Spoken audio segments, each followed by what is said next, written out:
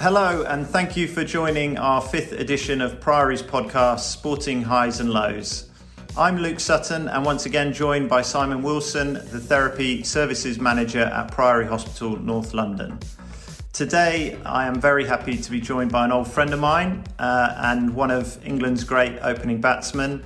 Marcus Trescothick played first-class cricket for Somerset for 26 years, which I can't quite get my head around, which is phenomenal, and represented England in 76 test matches and 123 one-day internationals. His England career was cut short by an ongoing battle with depression and anxiety, and he's been incredibly open and honest about his mental health challenges over the years, and in many ways has been a trailblazer, particularly for cricket and in some ways professional sport, in opening up the conversation around mental health. So welcome to you both. Thank you. Marcus, I want us to kind of start off by revisiting when things got to their worst for you during your England career, because you at that point, I knew you very well as a person, as a player, but I had no idea about the challenges you were facing. And for everyone looking in, you were this phenomenally talented England player at their absolute best. But just take us back to when it really hit home for you that, things were not right for you. Well, I think I'd suffered with it for a number of years, but never really gave it the title that what it is nowadays in terms of, labelling it an anxiety or depression, sort of tablet, if you like, or tab. But we were in India at the time, preparing for a test match, and things were just not right. Things were just very uncomfortable. I'd been sort of in my room for about a week, sort of isolating away because I was ill and just felt rough. So we try and obviously keep the lads away, not hoping sure that nobody else gets anything. But it never got better. And in fact, it got worse. As we progressed throughout the tour and we moved on to a different place, the hotel wasn't quite as good. And the place around it was a lot worse. Poverty was everywhere. And it just progressed quite quickly to once I started getting that sleep deprivation when I was just so anxious that I couldn't sleep, then things progressed quite quickly to the point of where obviously then coming off the pitch and leaving the game, I was in a right state because I was totally out of control of my body and my thoughts, and everything was going on, and just a totally uncomfortable place where I wasn't happy and couldn't deal with anything that was going on. So tricky, as you can imagine. At that point, that was really, the fear was probably more of the unknown. It was like, what the hell is going on here? I have no idea what's happening. But I knew more than anything else, I just needed to get away. I needed to get out of that environment and that sort of the situation I was in, to try and just sort of get my head around it and work out what was happening. Back then, it's important to remember that the discussion around mental health challenges, it wasn't an open discussion, was it? It was. It's nothing like it is today. And I think one of the challenges with mental health is that when you find yourself in difficulty, there's a kind of shame of like, there shouldn't be anything wrong with me. What is wrong with me?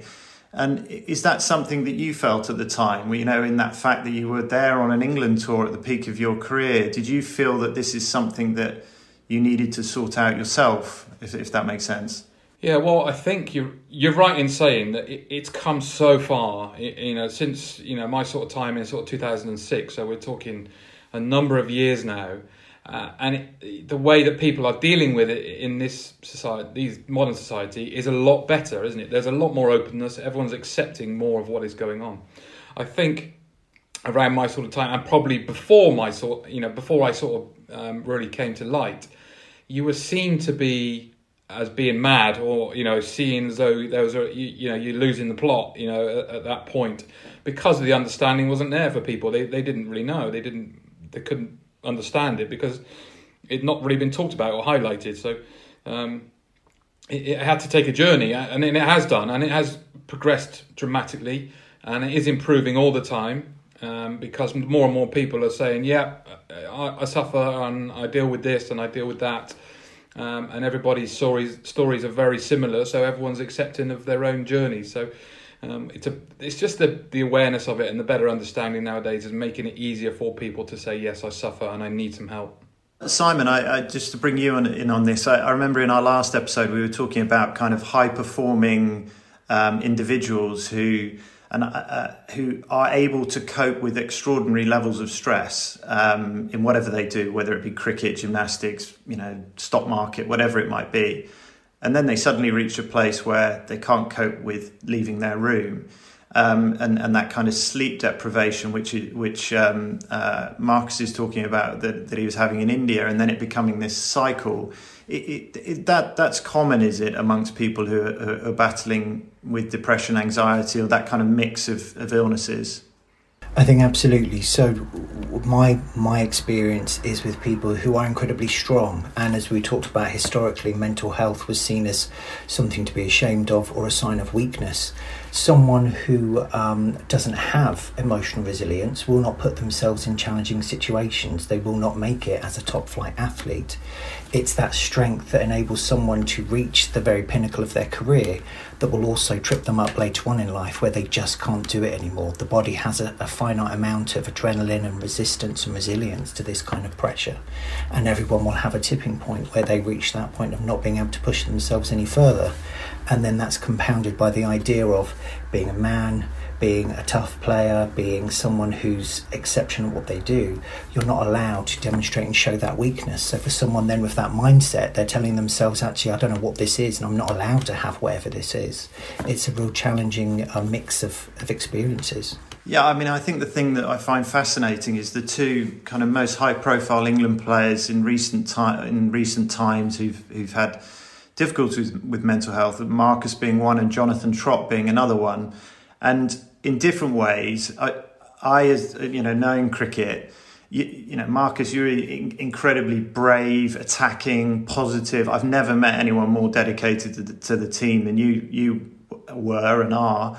And in Trotty, someone who you would look at as incredibly resilient, incredibly tough, and yet both found difficulties with this sort of thing. And do you think that's part of the challenge, Marcus, that you when you are that type of person and a leader of sorts, that you're kind of burning, you're pressing the revs on the engine so many times to demand this of being that person in the team, that suddenly you press the revs and you can't take any more?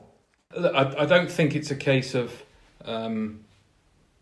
it's too much is put upon yourself. I think it's more of a case of this is what you believe is the way that you go about things. I did it in a certain way, and I wanted to continue to do it in that way in terms of the energy that you put into your practice, your training, your team, the game, and everything you wanted to do. But I think that sort of frailty within me was always there. I think those thoughts have always been in my mind.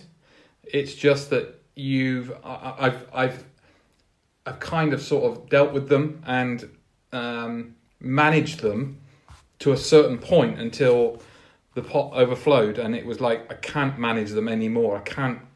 They're now at a point now where I'm out of control of what's going on, and I'm not dealing with it. But it's it's talked about, and anxiety and depression is talked about like the curse of the strong, isn't it? The people who can continue to take on things and keep doing things in the way that they do, don't want to try and upset the apple cart and just keep a steady sort of platform. And a lot of times that's when you take on too much, and like I said to you, the pot just overflows, and it's like you can't deal with everything that's going on at the right time. Well, look, I remember us going on tour to Holland. I think when we were 11 or 12, mate. 14. You were 13. Yeah, I remember sharing a room with you on the ferry on the way back. I think the toilet broke, which was not a great. Do you remember? We had a massive bag of sweets in between us. But the funny thing is that I remember at that age, and Marcus is a year older than me. But I remember at that age that even then you were nervous about leaving home. Do you remember you were nervous about going on tour? And do you think that was kind of early signs of you talking about that you had that in your makeup? Yeah, very much so. From a younger age, from my first sort of trip away from home at sort of 10, 11, that I found it tricky to a certain point. Certain parts of the trip I'd always really enjoy. and then in the morning was always really bad, and then gradually as the day goes on, you get better. That to me is still the classic signs of how I feel when I'm rough, and the anxiety kicks in. Sleep is disturbed. Wake up in the morning very anxious, and then gradually throughout the day you get better to a point where sort of 5, 6, 7 o'clock sometimes you're actually feeling relatively normal. So those warning signs were there. It was just at the time it was always tagged, for me, it was just a bit of homesickness. That's what I put it down to, and that's how I dealt with it all the way through, even when I was playing with England. So from the age of sort of 10, 11, every time I would go away from home up to when I was still playing with England, so in 2004, even then, I had a really rough trip, starting the trip off in South Africa. Really rough sleeping, couldn't get, very anxious in the morning. So, all that time it was still sort of progressing, but all that time I'd still tagged it as homesickness. And it wasn't until India where it progressed where I thought, actually, this is something more than I thought it was.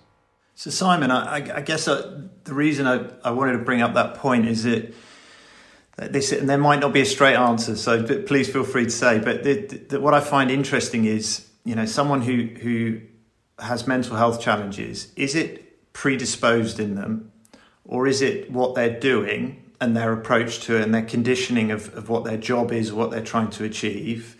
Is it one or the other, or is it a mix? Is it possible to see it in a 12, 13, even slightly younger for Marcus? Is it possible to see that they might be predisposed to these issues?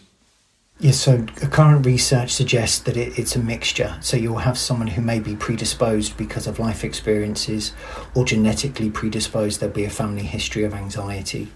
And then there'll be life events that trigger that bring that predisposition to the fore. And that could be a slow mixture of things, or it could be a particular difficult event that brings symptoms on. So generally it's a mix. Okay.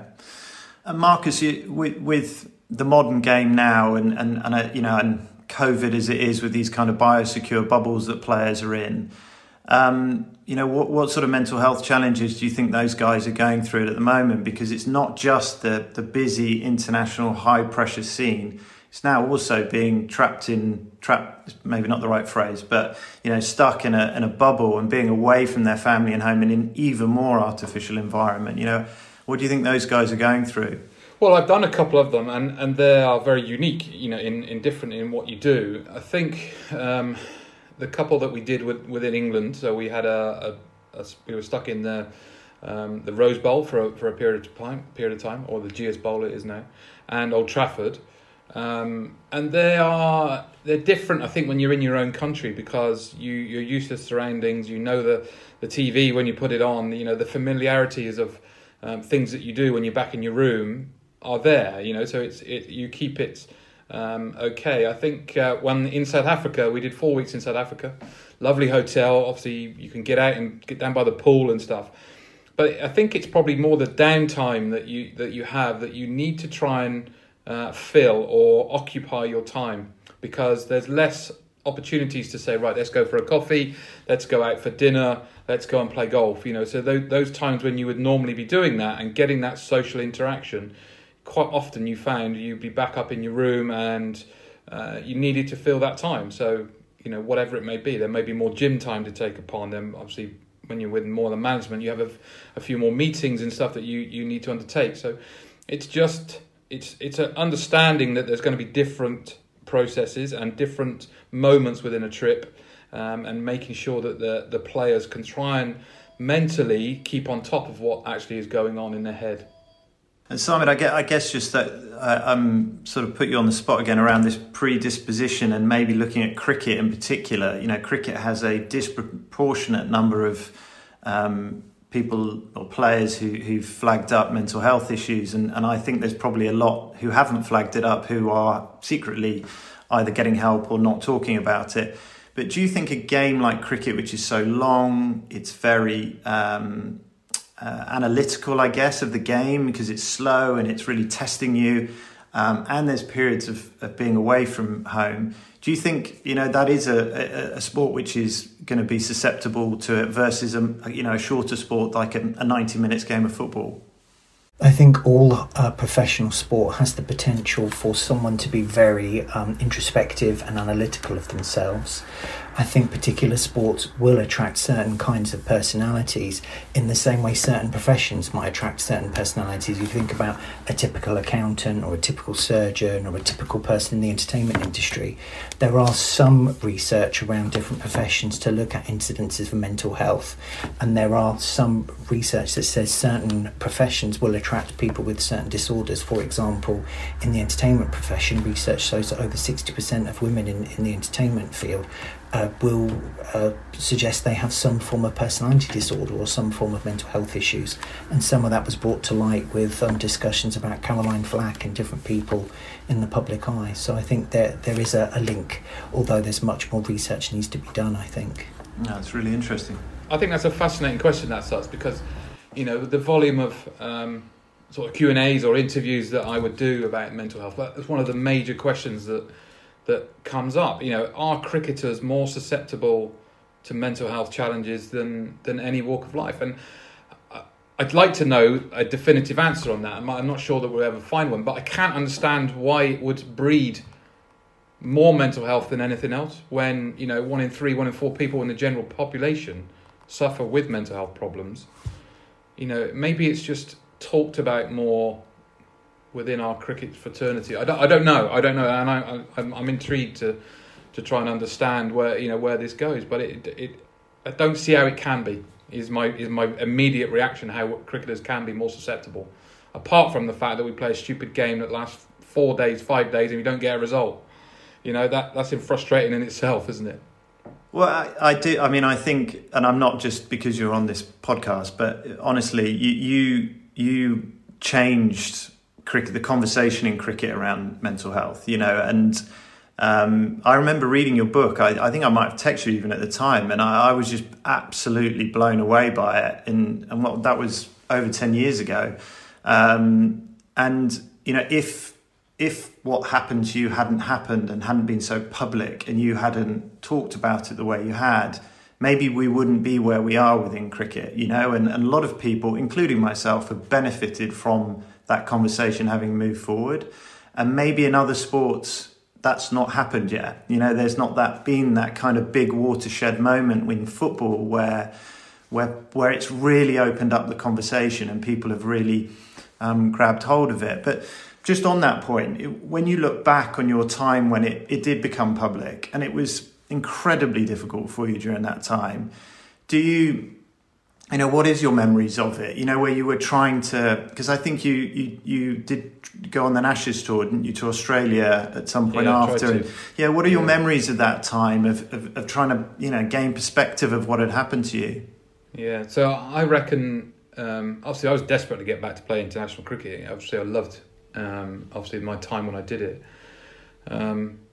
But while I was in control and in an environment which felt safe by being at home and being at Somerset and being within, you know, where I was comfortable, I could cope with it and I was dealing with it okay. The minute I was then put back into that pressure cooker of, you know, back with England, the scrutiny of, you know, how was I, you know, how was I going to cope? Being away from home again in another hotel, you get the jet lag when you first go to Australia. Obviously, that takes a bit of time. You know, so the emotional side of it suddenly kicks in and it just grows and grows and grows and grows. And suddenly you're like, no, this is all happening all over again. I don't like the feel of this. I can't cope with it. So, you know, you make that choice to leave on. But, you know, it's an experience and an understanding which has helped me throughout the years start to get a better realization about what goes on. There's certain things now that really help me when I get to that point where I'm sort of on the edge, you know, where if I don't start getting control of this, I'm going to go quickly out of control. But I know now that, and one of them's medication, and big help for me. My medication is a real asset that I've worked out, and that calms it down. And I've almost got trust in that now. That now I know within 2 or 3 days of changing the dosages, that really helps me sort of get control of what's going on, and I can start to rationalize all the thoughts and the feelings and the emotions that are going through my head, they start to calm down, and I start thinking normally and going, actually, this is really good. I really like this. Going back on tour with England in the last, I've done a couple of trips with them now. I'm away going, this is amazing. I love this now. This is the good part of touring that I used to love doing. And now it's like you can start back and start enjoying it. And I'm gradually putting that side of my life back together. I think that's a really powerful thing you've said around medication, because, Simon, correct me if I'm wrong, I think there is a bit of a taboo at times with people not just accepting what's happening to them, but then accepting that they might need medication. And is that another challenge with trying to help people? So I think there's a bigger question there about a diagnosis. For some people, they find a diagnosis makes sense, and all of these unpleasant feelings or sensations, suddenly they now fit a list of symptoms. And with that goes some medication. But for others, because they might wonder or have preconceived ideas about a diagnosis, I don't want to be, as Marcus said, labelled as someone who's losing the plot or is unwell and ill. So for some people, I think a diagnosis and medication can be really, really important. For others, they might be frightened or wary of medication. But research again shows that medication and talking therapies, or a mixture of both, can be really helpful in moving forward from these symptoms. I think that's the really important part. I haven't just jumped into medication and gone, this is the only thing that's going to make any difference. I've used therapy and still do. When I feel rough, I speak to the counsellor that I've spoken to the whole time that I've been dealing with these problems. Mindfulness, the yogas, all the other things, the other parts that sort of go with it. I've tried all those and not really had great success with that sort of side.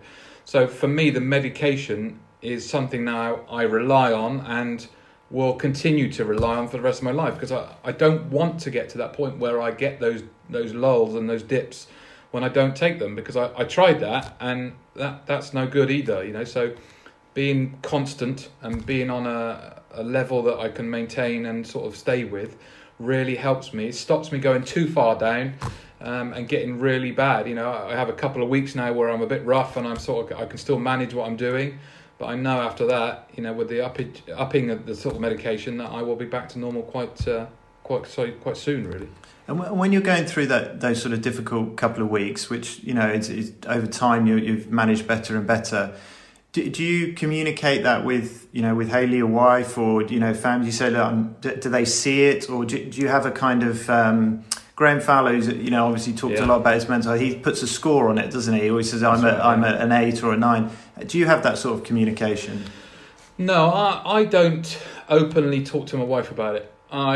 Because almost like I don't want to burden her with that feelings until I get to the point where I almost need to just go, oh, love, I'm really crap again. I'm just feeling really rough. And it's almost a bit of a relief at that point when I do, because then I don't have to sort of hide away from it.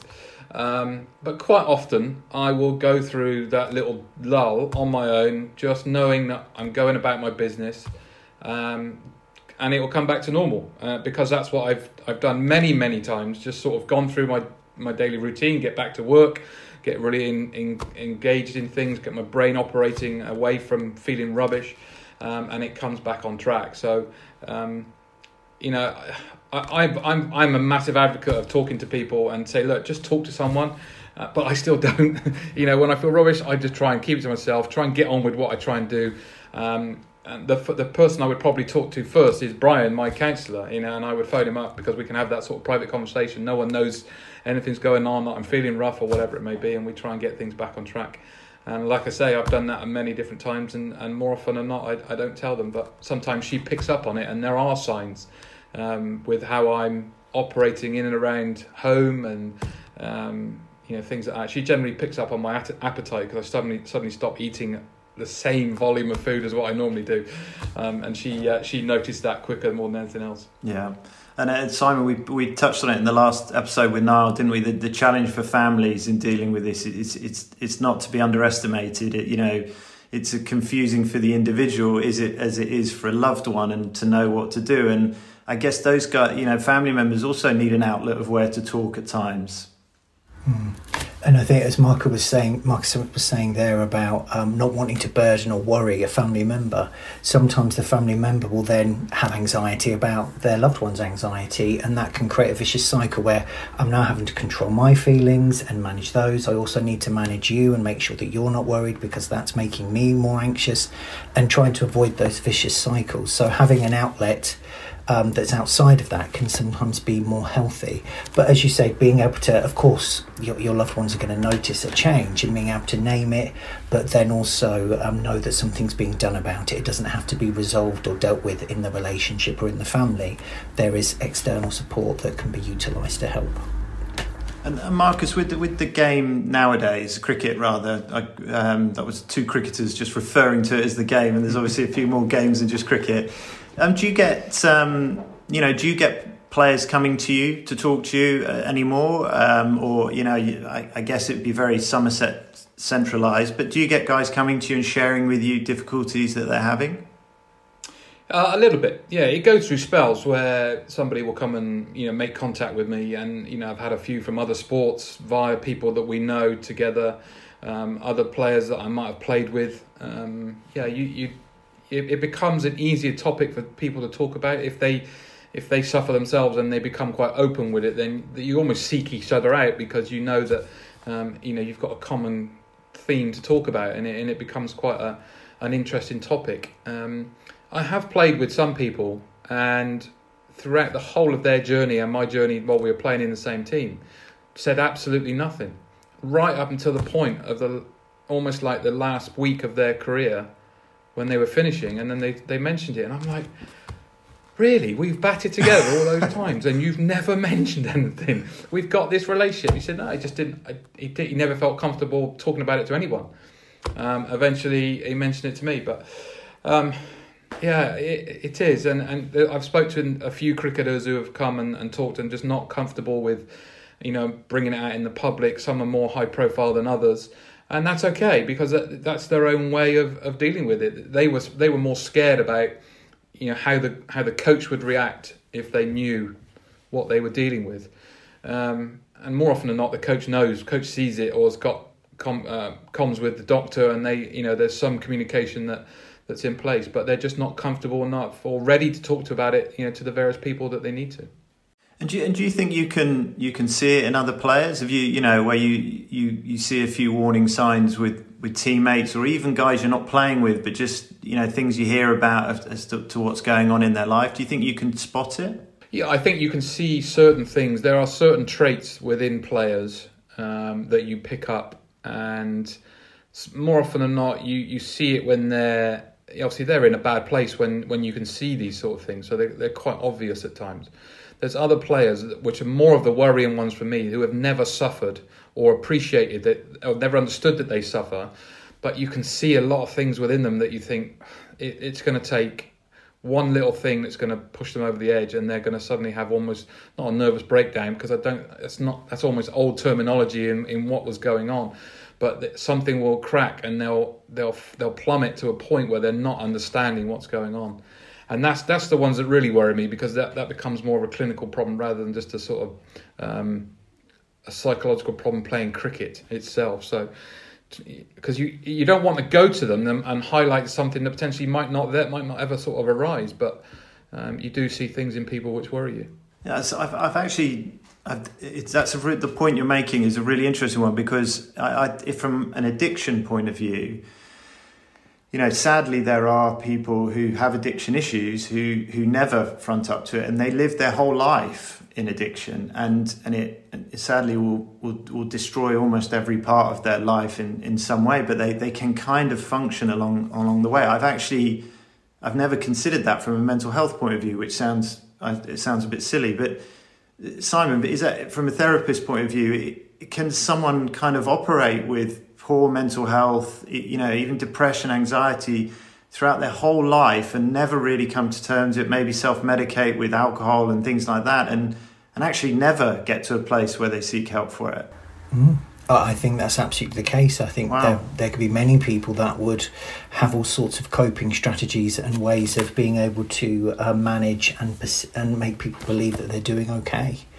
I know all of those people will come to see me for therapy, but I do see people later on in life and it looks like they've been managing for 20, 30 years and people would not have known. They would have hidden it so well. And that's a testament to their strength. And the question that I will often say to them is, imagine how much more you could have done if you hadn't been having to manage and cope in all these different ways. Yeah, amazing. And Marcus, what would you know, if you were talking to young players nowadays in the age of Instagram and TikTok and everything else going on, all that kind of influx of information, what would be your advice to young cricketers who potentially might have these problems or would even just be interested in hearing about it? It's very tricky, isn't it? Obviously, we live in a different world now with all this social media stuff. I deal with it with my kids, and you know, there's many issues that arise with that. You've got to find a coping method. To understand that, you know, it's not always going to be, you know, roses and bright lights. You know, I don't think I think we know that. And the further you go up the food chain, you know, that's going to grow even more for people to understand. So, you know, a coping method to understand that and learn how to cope with it. I'm a big advocate of, obviously, within the sporting world, of obviously the sports psychologist side of it, because I think that's so important. And that's not just to try and improve performance in your batting or your bowling or whatever your game is. It's also an outlet then to start process of talking to people. The more comfortable you get with talking with somebody in a subject that you're comfortable talking about. We're talking about cricket here. This is not an issue of dealing with mental health problems, but it opens an avenue that they can start to build a relationship and feel more comfortable that they can go and talk to those people. Plus, you know, with us as coaches now, we're there for a shoulder to cry on, or, you know, somebody to come and talk to us and say, look, I'm really struggling, you know, we can help. We can start the journey, we can start the process of getting better. But like I said to you, I'm a big advocate of telling people to talk and be open. But I don't always do it myself. So, you know, but I know it makes a big difference. I know it makes a huge difference. So, and from a therapist point of view, Simon, is that, again, this is eye-opening for me because these are things I've actually never thought about. But what you're effectively saying, Marcus, is, you know, just getting someone to talk about, you know, something that they're comfortable in, not just their mental health, can help the process of eventually talking about their mental health challenges. As a therapist, Simon, is that a technique you would use to just get someone to open up a little bit and to talk about an area of their life that they're comfortable doing, and you know that eventually that might move to them talking about deeper issues? Absolutely. So just looking at someone holistically in their situation and trying to understand what their relationship's like, what kind of things they think about themselves, how are they valuing their success or measuring their success. Just having a general relationship with someone can start to lay the foundations of someone being able to have those conversations. As Marcus said, he batted with someone for all that time, and it took that long for that person to say right at the end of them playing together, actually, yeah, I can relate to a lot of what you're saying. So just having that relationship, having that kind of pastoral care, I suppose, as a coach, is really important, just to help those conversations come up when they're needed.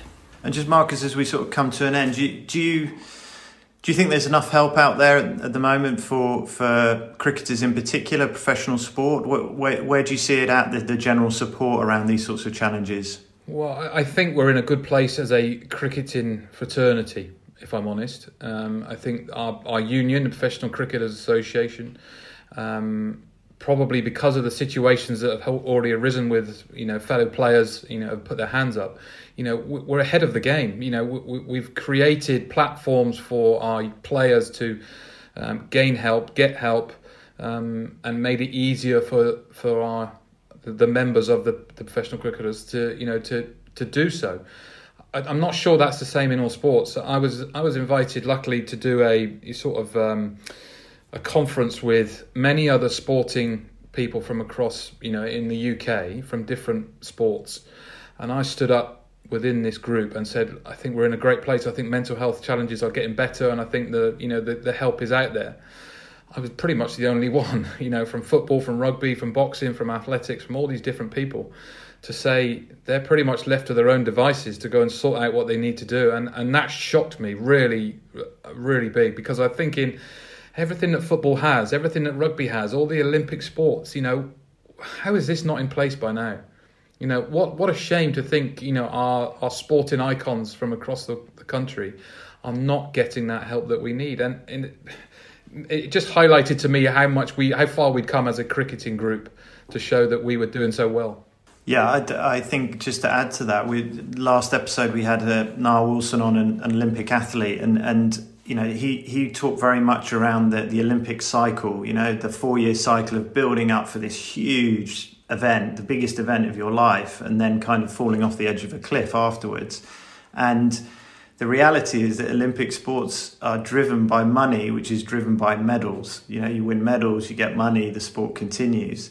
So this cycle of, you know, and people find it uncomfortable when somebody like myself says this, but it's like we produce winners, but at what cost? You know, at what cost are we doing this? And can they coexist, being a winner and being healthy and having a healthy life to go on to afterwards? I passionately believe you can.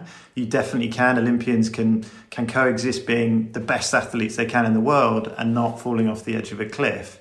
But I think that the challenge for sport in general is to be able to find a place that conversation can happen comfortably without anyone feeling threatened or we're softening something. So look, I'm going to draw it to an end here. Marcus, thank you very much for joining us today and giving us your insight into the mental health challenges in your life and all your perspective on it. It's also been good to catch up with an old mate. I think that the challenges that, you know, sport and cricket are going to face in the coming years, coming months, are not going to disappear. I think the conversation needs to continue. I do try and say this to everybody that comes on, but I think I mean it especially for you because you were the first in my sport. You know, I know there would have been people prior to you who suffered with mental health challenges, but you were the one that really changed everything. And like I said earlier, for my personal life, that has been massive. So I really thank you, you know, for that open honesty that you've given the whole sport. So I hope everyone's enjoyed listening to that. Please reach out for help if you think you need professional help. The Priory contact details can be found in the podcast overview or visit their website at thepriory.com. Simon, thank you. Marcus, thank you again. Thanks. Thank you, guys. Until next time, guys, thank you for listening and goodbye.